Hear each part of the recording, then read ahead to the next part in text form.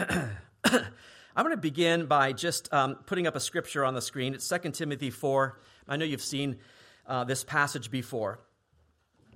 But it says this. It says, I charge you, therefore, before God and the Lord Jesus Christ, who will judge the living and the dead at his appearing in his kingdom, preach the word.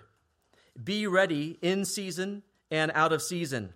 Convince, rebuke, exhort with all long-suffering and teaching. I know you know that verse, but this is a message from Paul to a young pastor, Timothy. And what this verse does is sets the biblical pattern for pastoral ministry. It is my job to teach sound doctrine. And I know that that's why a lot of you come, because we teach the Bible, and that's a good thing. You need sound doctrine. It's of utmost importance. But knowledge is not enough.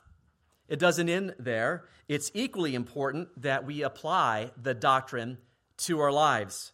So it's equally my job to exhort you to right living and also to rebuke you when that isn't happening. So in short, I would say my job is to teach sound doctrine and exhort you to right living. Then what is your job as Christians? It is to know sound doctrine and pursue right living. Does that make sense? And this is the model that's set out in Scripture. Doctrinal teaching without exhortation to right living is actually unbiblical.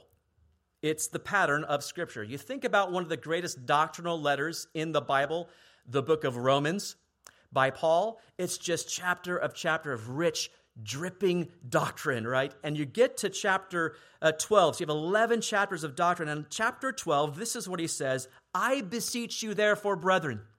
I urge you, he says, by the mercies of God, that you present your bodies a living sacrifice, holy, acceptable to God, which is your reasonable service. It's reasonable, he says, based upon everything you've learned, everything I've written in 11 chapters, to offer your entire selves to God in holy living. He said, that's reasonable. And the writer of Hebrews refers to the whole letter of Hebrews as a letter of exhortation, encouraging people to use their doctrine, take that doctrine, and now go and live rightly. And it has been full of doctrine as well. But the 5 warnings of Hebrews, and I recapped those last week, offer us much of the exhortation of the letter. And chapter 12 is one long lead up to the final warning of Hebrews. And so it's full of exhortation to right living. It's just been wonderful. And the author, if you've new with us joining us today, the author's been using the imagery of running a race sort of as a metaphor for the Christian life of faith, as a race that we're running. And so here at this point, in effect, what he has said is this. In chapter 11, he says, all right, I'm going to explain faith to you. This is what faith is. I'm going to define faith. I'm going to give you examples of faith from the Old Testament. And I've illustrated it now. So I've explained it. I've defined it. I've given examples. I've illustrated. Now go live it. That makes sense? Now you go run the race. You have the knowledge. Go live it. But he also acknowledges that running this race of faith, living the Christian life, is difficult. It's wearying. It's discouraging often. And running this race of faith is difficult because we live in a sinful and hostile world. And so it calls for endurance. And remember the end of verse 1, and the beginning of verse 2 of chapter 12 there. Let us run with endurance, he said. Let us run with endurance the race that has been set before us, looking unto Jesus. He's the author and finisher of our faith. And then we're exhorted to consider him. Look at Jesus. Consider him who endured the hostility. He showed endurance. And then verses 4 to 11, that's what we looked at last week, are written as the theological reasons for endurance. All the difficulties that we experience in our life, all the hardships, physical, mental, spiritual, all of those things are part of the discipline of God. And remember, we define that. That's the total instruction of God. That means God uses all of the circumstances in our life, good and bad, to train us, to correct us, to cultivate us, to educate us, to push us toward maturity. that is what he's doing. It's Christian discipline that regulates character. Now, that's the theological side. Consider the difficulties.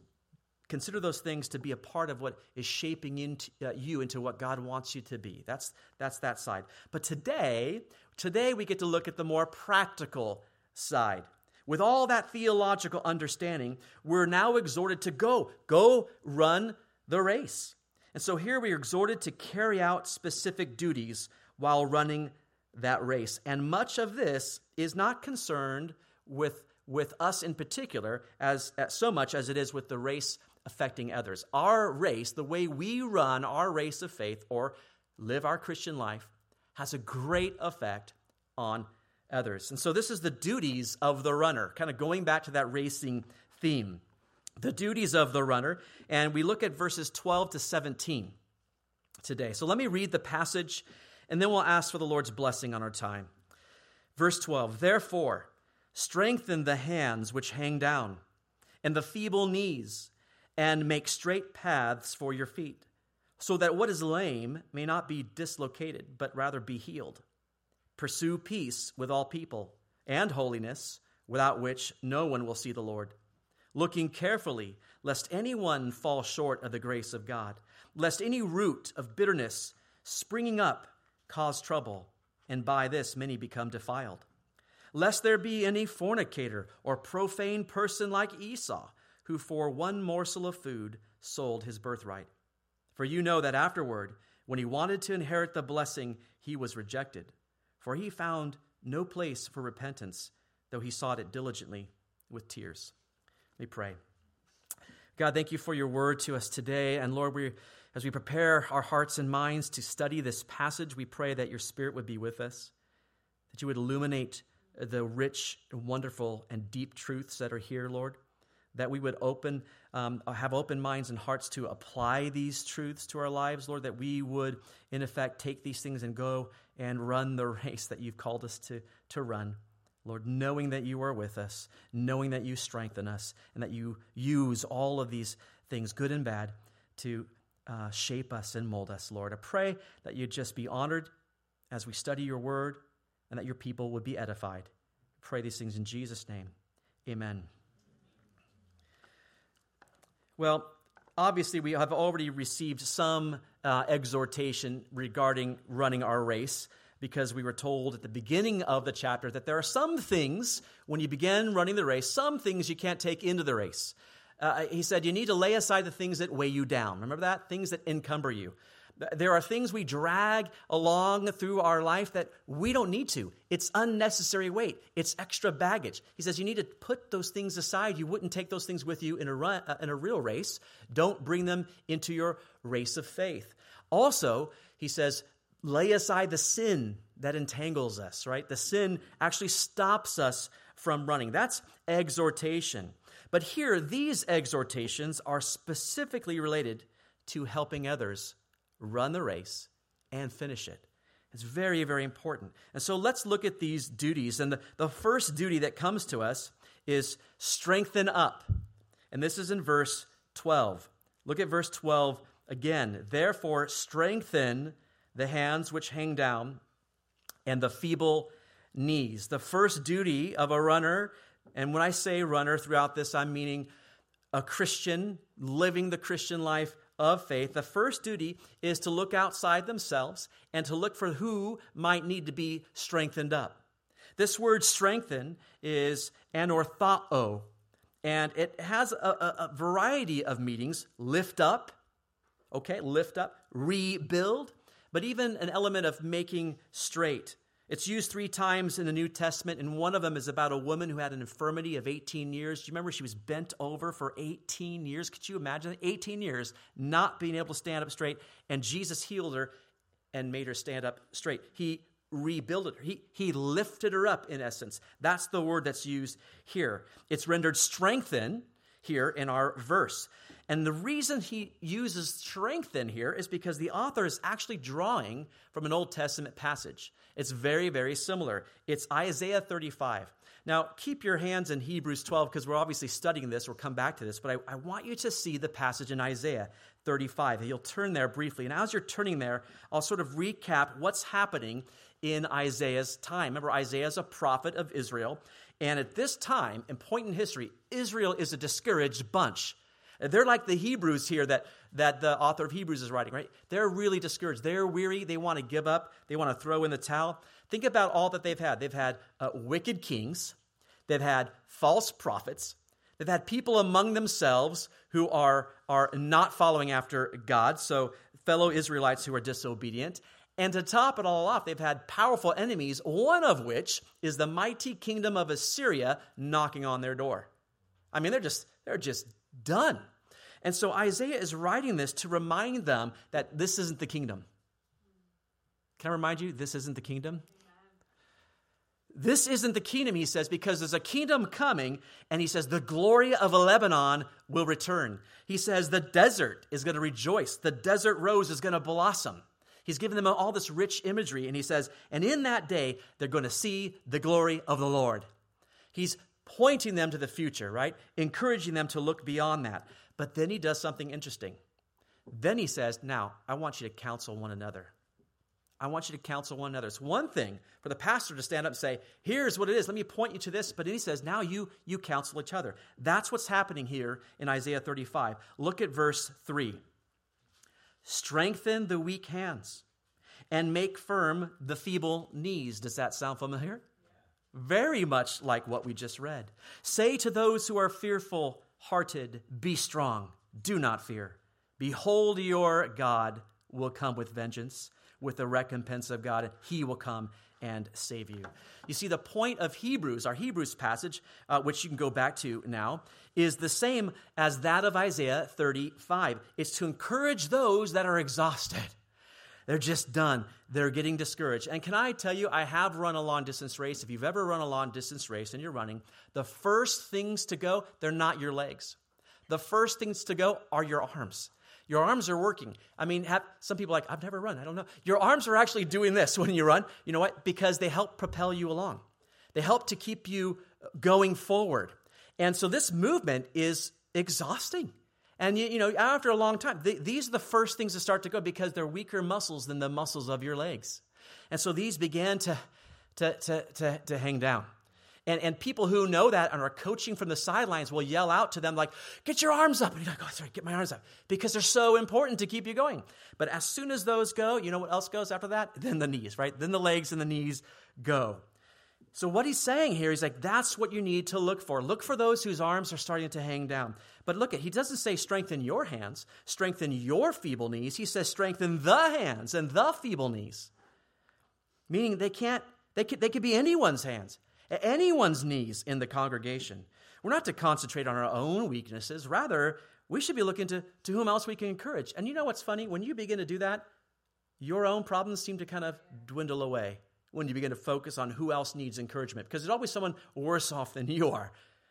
These people really need encouraging. And remember Hebrews chapter 10, verse 25?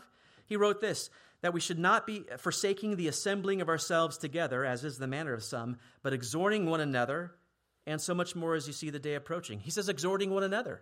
That's the counseling of one another. The exhortation he's giving there is the exhortation for you to give to each other. That's why in-person fellowship, coming together in person and not just on Zoom or live stream, is so important. Christian fellowship is important because it maintains the health of the body. Remember chapter 12 of 1 Corinthians? I love that because Paul starts to talk about members of the church body as members of a human body. Some are an eye and some are a hand. He says if the whole body were an eye, who would be the hearing? If the whole body were hearing, then who would do the smelling? You see, each part is so important. And the eye can't say to the hand, I have no need of you. He writes that because the purpose of the diversity of the members is that proper care can take place in the church. A hand can properly provide for the eye. An eye can see what the feet need, etc. Much of Hebrews has been about helping each other. Have you noticed that? I mean, obviously, I just read Hebrews 10, but think way back to Hebrews 3:13. It says this, "But exhort one another daily, while it is called today, lest any of you be hardened through the deceitfulness of sin." And the exhorting there is to keep going, go into all the way to entering God's rest while it's today, because soon it will be tomorrow, and tomorrow's too late. Hebrews 4:11 was another one. "Let us therefore be diligent to enter that rest, lest anyone fall according to the same example of disobedience," that of sin, hardening their heart. And so we're to look out for one another here. The job of the church, your job, is to be strengtheners. You need to strengthen up those who are weak, the hands which hang down, the feeble knees. Now, how do we strengthen them? When hands hang down, when knees get feeble, those are signs of weakening faith. It's just when, I don't know if this is worth it anymore. I don't know if I could go on. I just don't want to. And we need to come alongside them and strengthen their faith. How do we do that? How do you encourage someone in their faith? You do it like Isaiah did. You remind them that this is not your home. I would be discouraged too if this is all I saw. This is my future. This world, you can have it. It stinks. But I am not a citizen of this world. There's a future hope of glory. You remind them of those. You remind them of God's promises to his children. And you encourage them to run the race, not looking at the hostility of the world, looking unto Jesus, the author and finisher of their faith. Look for those who are weak, because your job, church, is to be strengtheners, strengthen up people. But also, there's a second duty of the runner, and that is to straighten out. Look at verse 13. "And to make straight paths for your feet, so that what is lame may not be dislocated, but rather be healed." Straight is orthos, obviously where we get orthopedics from. But the word specifically refers to opposite of crooked, something that has been straightened that was previously crooked. We need to make straight paths, it says, for your feet. It doesn't say for the feet of others, right? Previously, it wasn't necessarily our hands and our knees that needed strengthening. But here he most definitely says, straighten the paths for your feet. You need to make sure that your own path is straight. Why? Because you cannot straighten the path of another. And people try. You can't do it. It's their path. They're choosing that. Does that make sense? What you need to focus on, am I walking the right way? Am I running the race that God has called me to run here? That's the emphasis. I mean, keeping in that racing metaphor, it's keeping in your lane.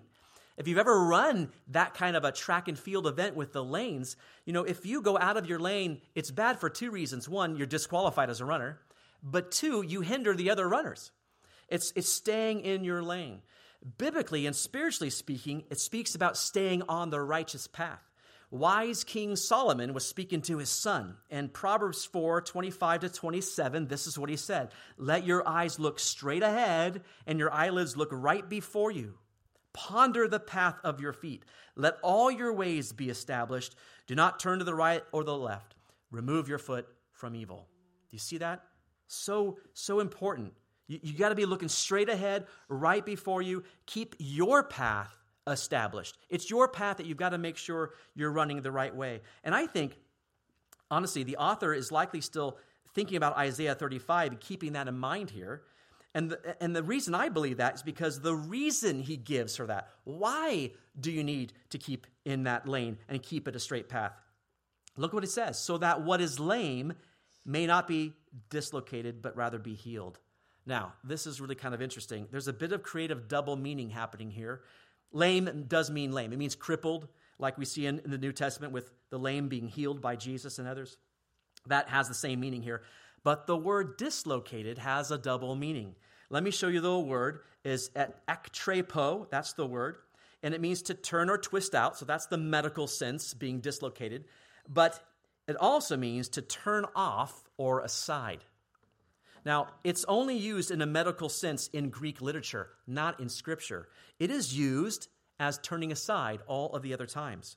5 times in the New Testament, once here in Hebrews, all of the rest in 1st and 2nd Timothy. Now, I want you to see how it's used there because it helps us to understand how it's used in Hebrews. Paul was addressing Timothy. He had him stay in Ephesus because he was telling them to command people to teach no other doctrine but the doctrine of Christ, okay? And in 1 Timothy 1:6, this is what he tells Timothy, from which some, having strayed, have turned aside to idle talk. Do you see that? There's the turning aside. They're going to other things that aren't the doctrines of Christ, turning aside. He gives Timothy instructions concerning young widows because young widows were getting into trouble. They're going from house to house, being busybodies, getting involved in gossip. And he says, Timothy, I want you to encourage them to just go get married. Have them remarry is what he writes to them. Why? This is what he says in 1 Timothy 5:15. For some have already turned aside after Satan. Wow, right? Because they're just getting involved in worldly things, they've turned aside from what their true purpose is. And of course, you're all familiar with Paul's prophecy to Timothy because it describes the days we're living in. And it's 2 Timothy 4:3-4. For the time will come, and I think is here, when they will not endure sound doctrine, but according to their own desires, because they have itching ears, they will heap up for themselves teachers, and they will turn their ears away from the truth and be turned aside to fables. For one to turn aside is to fall away, and that's been used here in Hebrews. Do you remember what it means? To be an apostate. Apostasy is one who he has begun on the path of faith, but turns aside from it. Now, what's the point of all this? The righteous are to make straight paths. Righteous paths. You, church, you're to make righteous paths for others to follow. Why? So that the lame will not be turned aside from the faith, be dislocated. You see what he's done there? You know, we can do some serious damage to others when we are not keeping on a righteous path. You think about how much damage has been done to those who want to know about the Christian faith, who maybe were interested in it, and they looked at other Christians who blew it. Because we haven't been faithful to run the race that God has called us to live. Isaiah speaks of it the same way. He calls that the highway of holiness. In the same passage we just looked at. It's Isaiah 35, but it's verse 8. I'll put it on the screen for you so you don't have to turn back there. He says this, it's a highway shall be there, and a road, and it should be called the highway of holiness. The unclean shall not pass over it, but it shall be for others. Whoever walks the road, although a fool, shall not go astray. Even someone who's ignorant, if they go on that path and they're following the right people, they're not going to go astray. Don't you love that? When we make straight paths for our feet, it's benefit not only for us, but for others. Other people are watching. It's for the weak and for the lame. In fact, the imagery of Isaiah 35 continues on because he says the lame will leap like a deer. Here in our passage, it says those who are spiritually lame, they're going to find healing. Healing. Peter uses the same Greek word for healing there in reference to spiritual healing. That's the kind of healing. We're talking about spiritual wellness here. In 1 Peter 2:24, he writes this, speaking of Jesus who himself bore our sins in his own body on the tree, that we, having died to sins, might live for righteousness, by whose stripes you were healed. You see, you were healed. There's healing that came to you and to I because of what Christ did on that cross of Calvary. We sang about it. We called it the old rugged cross. So the lame, those that are weak, if they're following the right people on the right path, they won't be turned aside, but they're going to find spiritual healing. Do you see how important this is? It's a great benefit for others. It's not just for the weak. It's not just for the lame Christians, though, but it's also for those who have identified themselves with the church. You know, the author of Hebrews has talked about that quite a bit. There's people in the church everywhere, all over the planet, that have always identified themselves with the church or maybe have always sort of considered themselves Christians, but they've never experienced God's grace for themselves. This is what he's saying. This is why you need to run this race.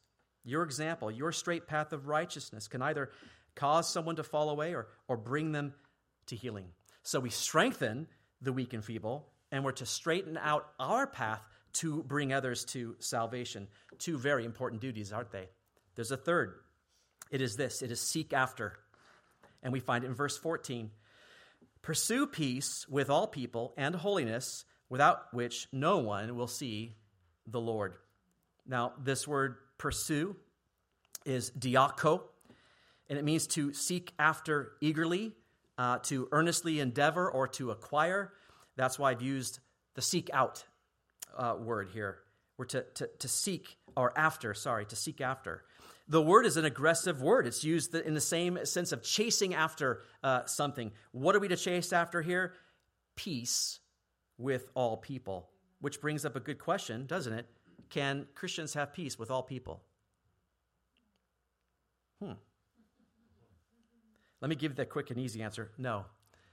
It's never going to happen. Why? It's a two-way street.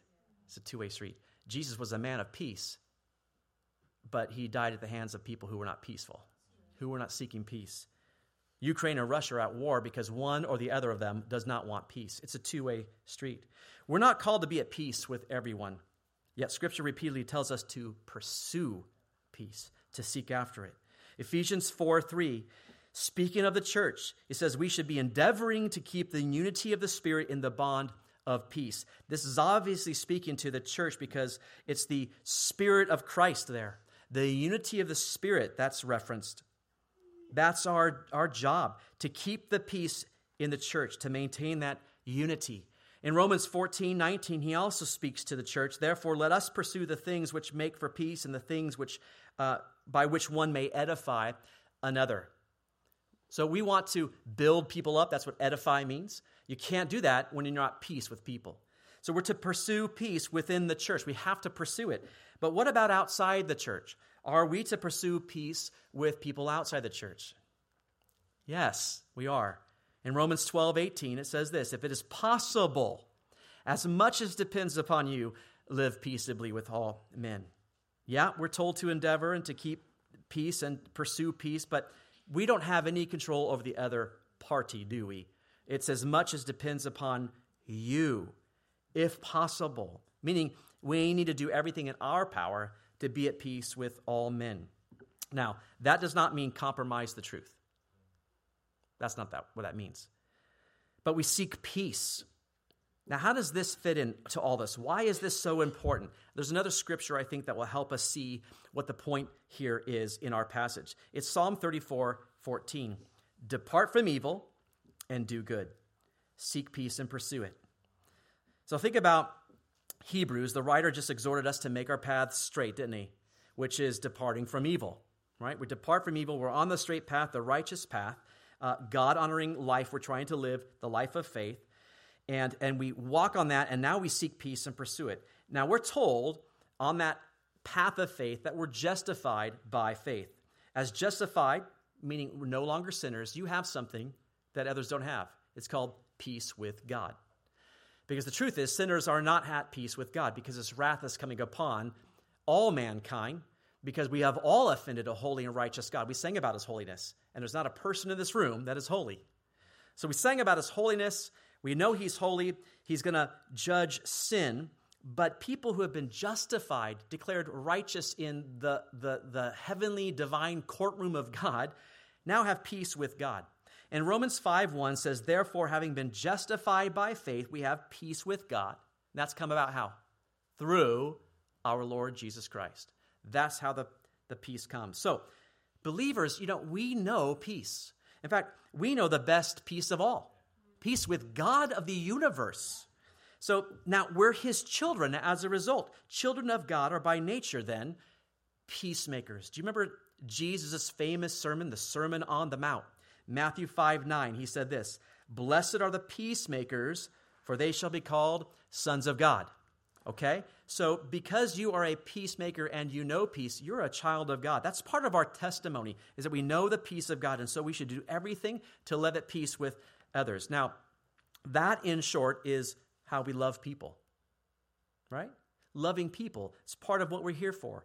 We've got to pursue peace, but we're also to pursue something else, our passage says, and holiness, without which no one will see the Lord. Now, this is a confusing verse. When you look at this on the offset, it kind of looks like you can earn salvation. It looks like salvation by works. If you just pursue peace and you pursue holiness, you'll eventually get it. That's not what this is saying at all. Because just as there's no peace for the wicked, Scripture says, there's no holiness for the wicked either. Real peace and real holiness only comes through Christ. That's who it comes through. So positionally, right? Positionally then, Christians are already at peace and they're already holy, or you could say righteous. Okay, that's your position before God. You're righteous standing before him. But practically, we all got a long way to go.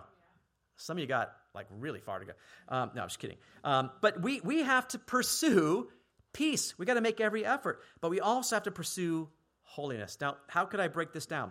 For the believer, we have 2 commands. All right? And they break down to loving God and loving people. It's our church motto. It's on your T-shirts. If anyone wore one today, just look at the back, right? But on that shirt, we quote Mark 12:31. Let me show you those 2 verses, Mark 12:30 and 31. All right? Jesus says, "And you shall love the Lord your God with all your heart, with all your soul, with all your mind, with all your strength. This is the first commandment.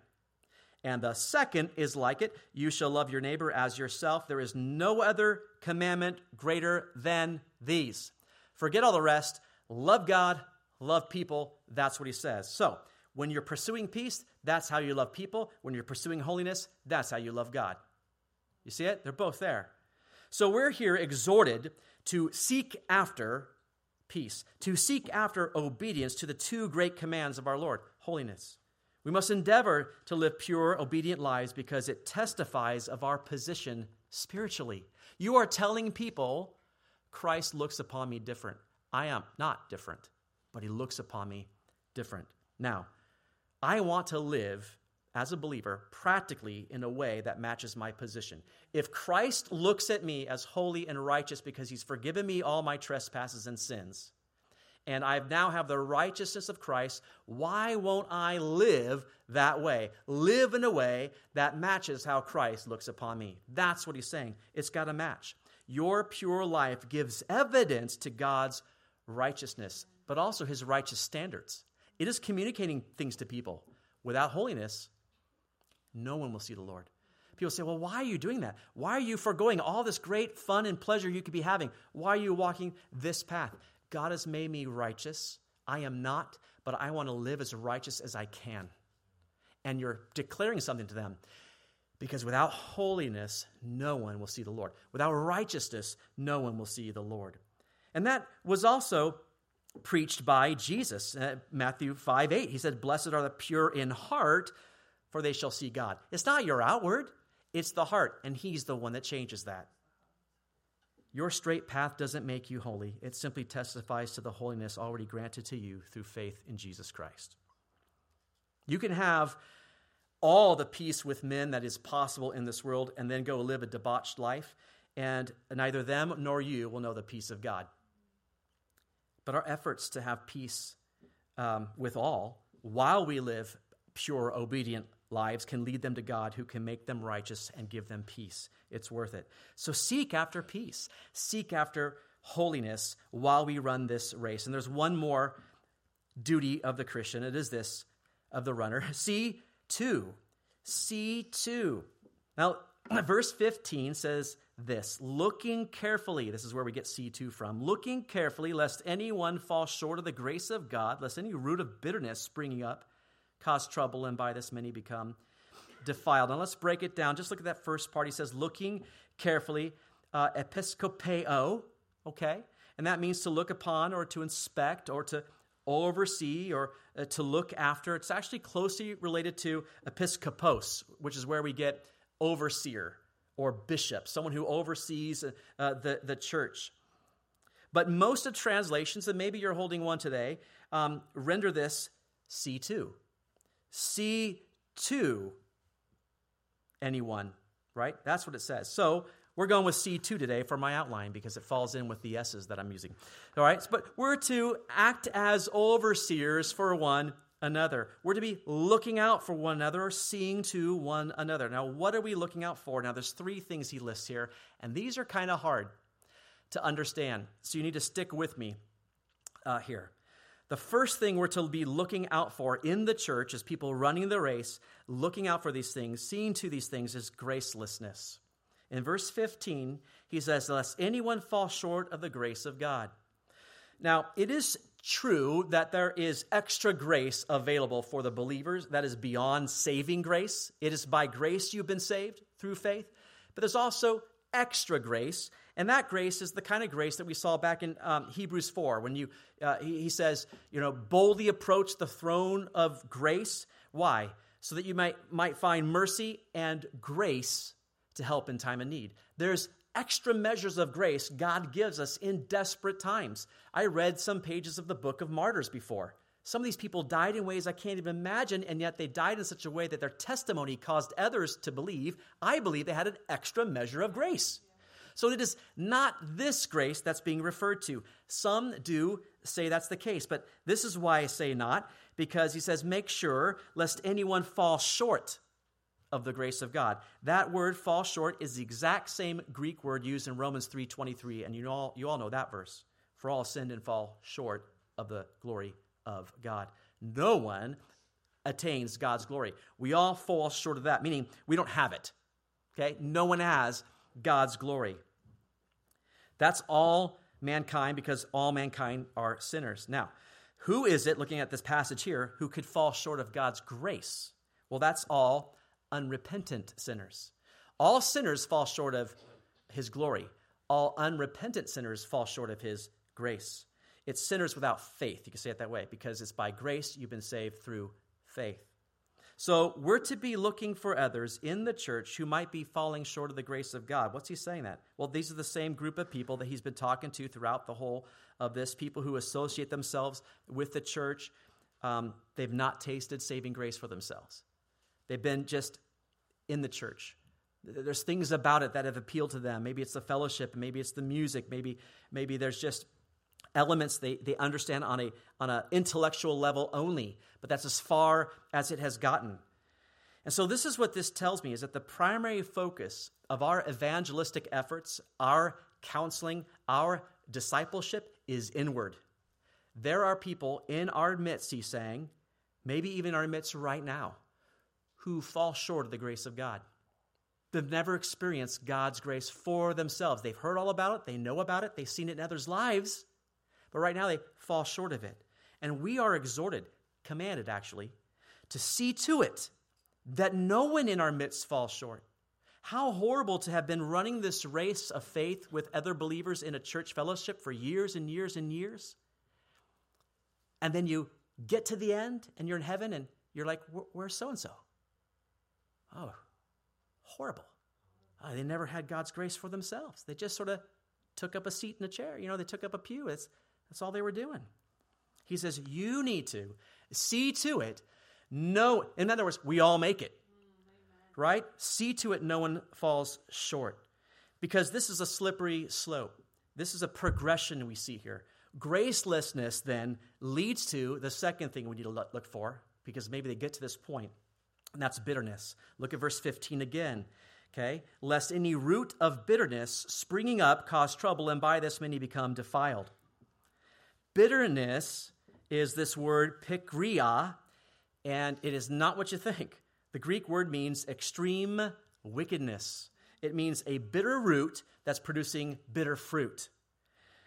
You remember in Scripture this character named Simon the sorcerer? You come across him in Acts chapter 8. He's in Samaria. Philip goes into Samaria to evangelize and to share the gospel, and this man, Simon the sorcerer, becomes a believer. He's even baptized by Philip. And so many people are coming to faith in Christ that Peter and John over in Jerusalem come over to see what all the fuss is about. They're like, let's go check out what's happening in Samaria. And when they get there, they find this new bunch of believers who are Samaritans, not Jews. And so they haven't received the Holy Spirit. So that's why he lays his hands upon them and says, so you guys, the next step is receiving the Holy Spirit. And they lay their hands and the Holy Spirit comes upon them. This guy, Simon, sees all that taking place. And he says, wow, all right, I want that power. Give me that power. And apparently he offers to buy it, because right there, Peter says, your money perish with you, because you actually thought that you could buy the power of God and use it for your own means. Now, on the one hand, you could just look at that bit and go, okay, he was just a bit confused. He got overzealous and he was wrong. But no, look what else Peter goes on to say about this Simon. In Acts 8:21-23, you have neither part nor portion in this matter. Part nor portion in what matter? The giving of the Holy Spirit, the receiving of the Holy Spirit. You got nothing to do with this. Why? For your heart is not right in the sight of God. Repent, therefore, of this your wickedness, and pray God if perhaps the thought of your heart may be forgiven you. For I see that you are poisoned by bitterness and bound by iniquity. It's the same Greek word. There's extreme wickedness in your heart. On the outside, it looked like he was a believer. He's all excited about that. But the minute he saw, oh, there's profit to be had here. Oh, there's great power. See, he was enthralled with all the outward, but nothing really inward happening. Paul uses the same word, bitterness, in Romans 3. In Romans 3, Paul is describing all of humanity. We're all listed here. And he says, there's none righteous, no, not one. There's none who understands. There's none who seeks after God. They've all turned aside. They've together become unprofitable. There's none who does good, no, not one. And then a few verses later, he says, whose mouth is full of cursing and bitterness. So this word and what they're talking about here is not someone who is simply angry with the church, upset with another brother and sister in Christ. I know people have translated that. I've heard people teach it that way. It's not there. This is not what he's concerned about. This is not what's happening here. He's already told people to pursue peace. Here, we have a bigger problem. Here are people who have fallen short of God's grace. They've failed to accept God's grace, and now they've turned bitter toward the spiritual things. And the meaning of this becomes even clearer when we look at Moses' use of the same idea. In Deuteronomy 29:18, it says this, so that there may not be among you man or woman or family or tribe whose heart turns away today from the Lord our God, to go and serve the gods of these nations, that there may not be among you a root bearing bitterness or wormwood. So these people with bitterness and wormwood are people who go after and serve other gods. Now, watch how he describes them in verse 19. And so it may not happen when he hears the words of this curse that he blesses himself in his heart, saying, I shall have peace, even though I follow the dictates of my heart. This is someone who has not rooted himself, anchored himself in the truth, but he thinks he's still okay with God. I can reject that, but hey, there's peace in my heart. I can do what I want. That's a bunch of rubbish. That's bitter poison root, and it produces bitter fruit. And that kind of person is dangerous to the church, is what he's saying. So we have to look out for this kind of root of bitterness, because he says, look, what does he say? Springing up, lest it springs up, it causes trouble, and by this many become defiled. Who are the many? Oh, it's you and I. It's people in the church who get a hold of that. He's speaking about sin. Sin in the church is dangerous because it has a permeating effect. It can spread in the church like leaven. Jesus talked about the doctrine of the Pharisees all the time. He talked about it as the leaven because it can permeate their minds. Paul referred to sin in general as leaven. In 1 Corinthians 5, verse 6, he says, your glorying is not good. Do you not know that a little leaven leavens the whole lump? Therefore purge out the old leaven, that you may be a new lump, since you truly are unleavened. For indeed Christ our Passover was sacrificed for us. So it can spread, it can lead others astray, and we need to see to it that no root of bitterness exists in the church. Now, there's a progression going on here. So the natural progression for one who has fallen short of the grace of God, whose root is bitter poison, is the third thing we're looking out for, and that's ungodliness. Look at verse 16. Lest there be in a fornicator or profane person like Esau, who for one morsel of food sold his birthright. Now, why using Esau here? Esau is described as a fornicator, which is a profane, godless person. That's what that word means. But fornicator, pornos, from where we get pornography, it always refers to one who is sexually immoral. But it also is linked with just immorality in general. The immoral are those who are willingly, wantingly giving in to their fleshly desires with no concern for the consequences. That's what this is. Those in the church, they've heard all about God's grace. They've fallen short of it. They've developed bitterness to spiritual things, and it leads to apostasy. That's what it is. It's a full departure from the faith. And remember, both 2 Peter and Jude directly address those kinds of people who have left the faith. In 2 Peter 2:10, he says this, especially those who walk according to the flesh in the lust of uncleanness. Do you see that? Despise authority. They're presumptuous, self-willed. They're not afraid to speak evil of dignitaries. You see, there's that immoral, lusty, sort of fornicating kind of attitude there. 2 Peter 2:14, a few verses later, having eyes full of adultery that cannot cease from sin, enticing unstable souls. They have a heart trained in covetous practices, are accursed children. Those are really harsh words. but he's bringing up those characteristics so that they can be identified, because ungodliness in the church is a terrible thing. And this is it. This kind of person, the spiritual things, the eternal things, are nowhere in view, and that's why he brings up the example of Esau, okay? Esau, he showed disdain for pure and holy things. He was a man driven by immediate needs. And I know we're running out of time, but I'll do this quickly. If you want to turn with me to Genesis 25, I just want to read the account of Esau, what it's referring to, because it is important. It's Genesis 25, beginning in verse 29. And this is referring to, what it says in our Hebrews passage.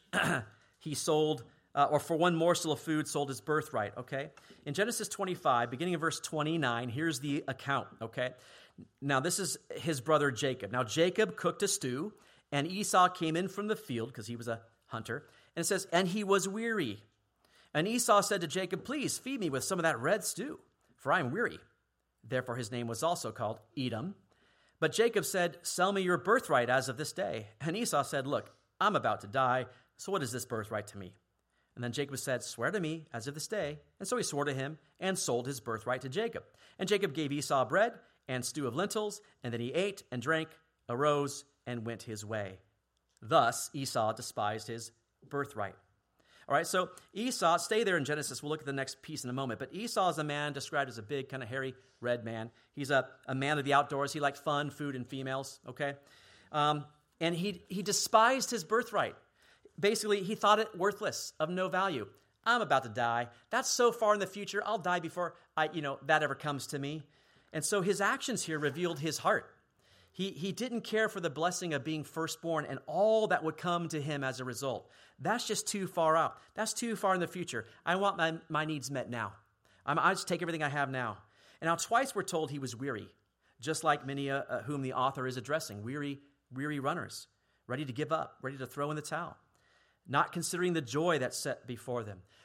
What the author is trying to say is, don't be like Esau. He had it all, and he just threw it away. These Jews are suffering, and they're going through some real suffering, but it's looking better and easier just to go back. Just go back. And that's the world. John Calvin said this, those in whom the love of the world so holds sway and prevails, that they forget heaven as men who are carried away by ambition, addicted to money and riches, given over to gluttony and entangled with other kinds of pleasures, and they give the spiritual kingdom of Christ either no place or the last place in their concerns. No concern for spiritual things, no concern for eternal things. And so he just tossed away his birthright. Later, it comes time for the blessing. Now, Jacob is a deceitful man, his brother, and so Jacob deceives him and also takes Esau's blessing. That account is given us in 2 chapters later, in chapter 27, and I'll read this briefly. Chapter 27, 30 to 38. Now it happened as soon as Isaac had finished blessing Jacob, so Isaac blessed Jacob instead of Esau because Jacob deceived him, and Jacob had scarcely gone out from the presence of Isaac, his father, that Esau, his brother, came in from his hunting. He also had made savory food and brought it to his father and said to his father, let my father arise and eat of his son's game, that your soul may bless me. And his father Isaac said to him, who are you? So he said, I'm your son, your firstborn, Esau. And then Isaac trembled exceedingly and said, who?